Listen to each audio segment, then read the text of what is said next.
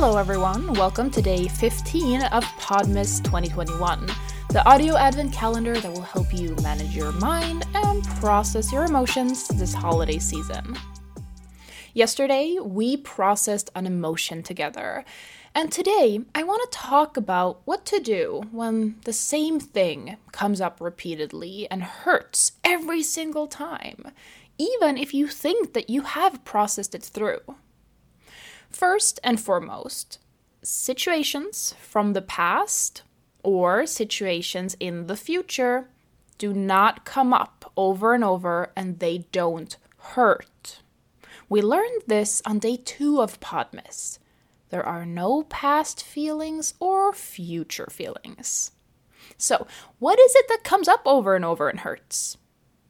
Our thoughts about the past and the future. Just the sentences in our minds. They are the ones that hurt, nothing else. This shows the importance of identifying the thought that hurts. The thought bruise that we spoke about on day 3, remember? We need to figure out what that sentence is so we can take a look at it and deal with it. As long as your thought bruise stays subconscious, it's very hard to do anything about it, and you just keep feeling the negative emotion associated with it, and you kind of blame the past event or the future potential event for how you feel. The first thing we need to do before anything else is feel the feeling. Get familiar with the feeling. Even become friends with the feeling. Feel the feeling so much that you're no longer scared of it.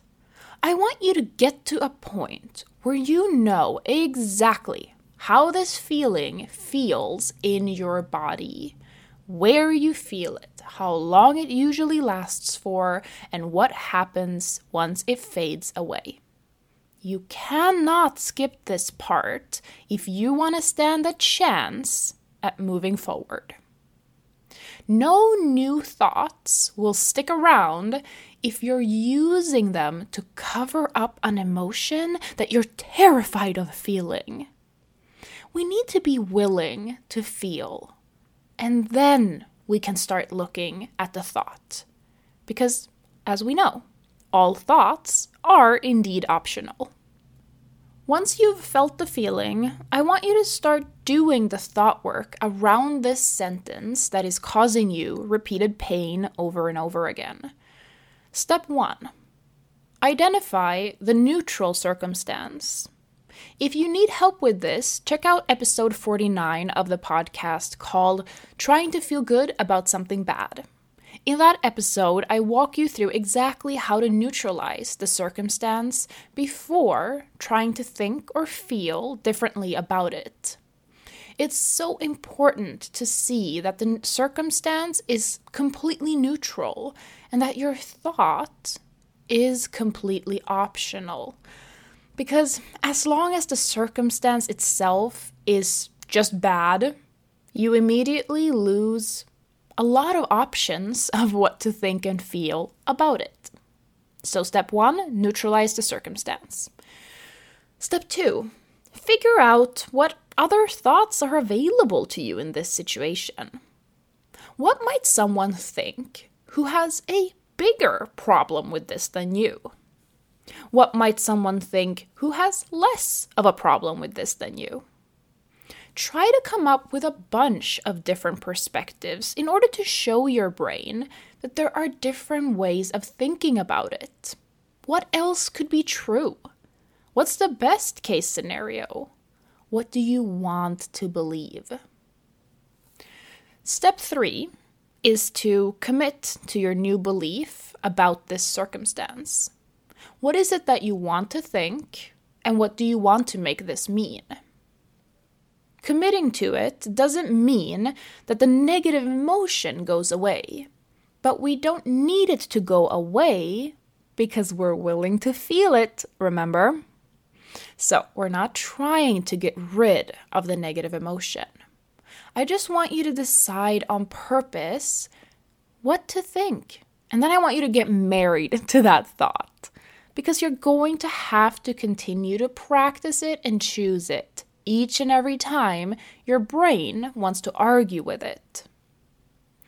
Step 4, remind yourself often what you want to believe on purpose and process the negative emotion whenever it comes up.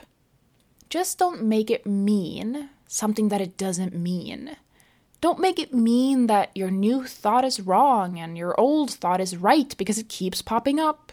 Don't make it mean that you need to keep thinking about it. All it means is that a part of your brain still believes the old thought because of the strong neural pathway that is so used to thinking it. And when we believe a thought, we feel the corresponding emotion in our bodies. That's it. Nothing more, nothing less. The more you practice and the more committed you stay to your new thought, the more you're starving the old neural pathway and you're slowly but surely building a new one. This can take time. And the most important thing to remind yourself of along the way is that an emotion in your body, a feeling that hurts, is not information about something that is true in the world outside of you. It's just information about how much your brain believes a thought that you're thinking in your mind and how hurtful that thought is. Period.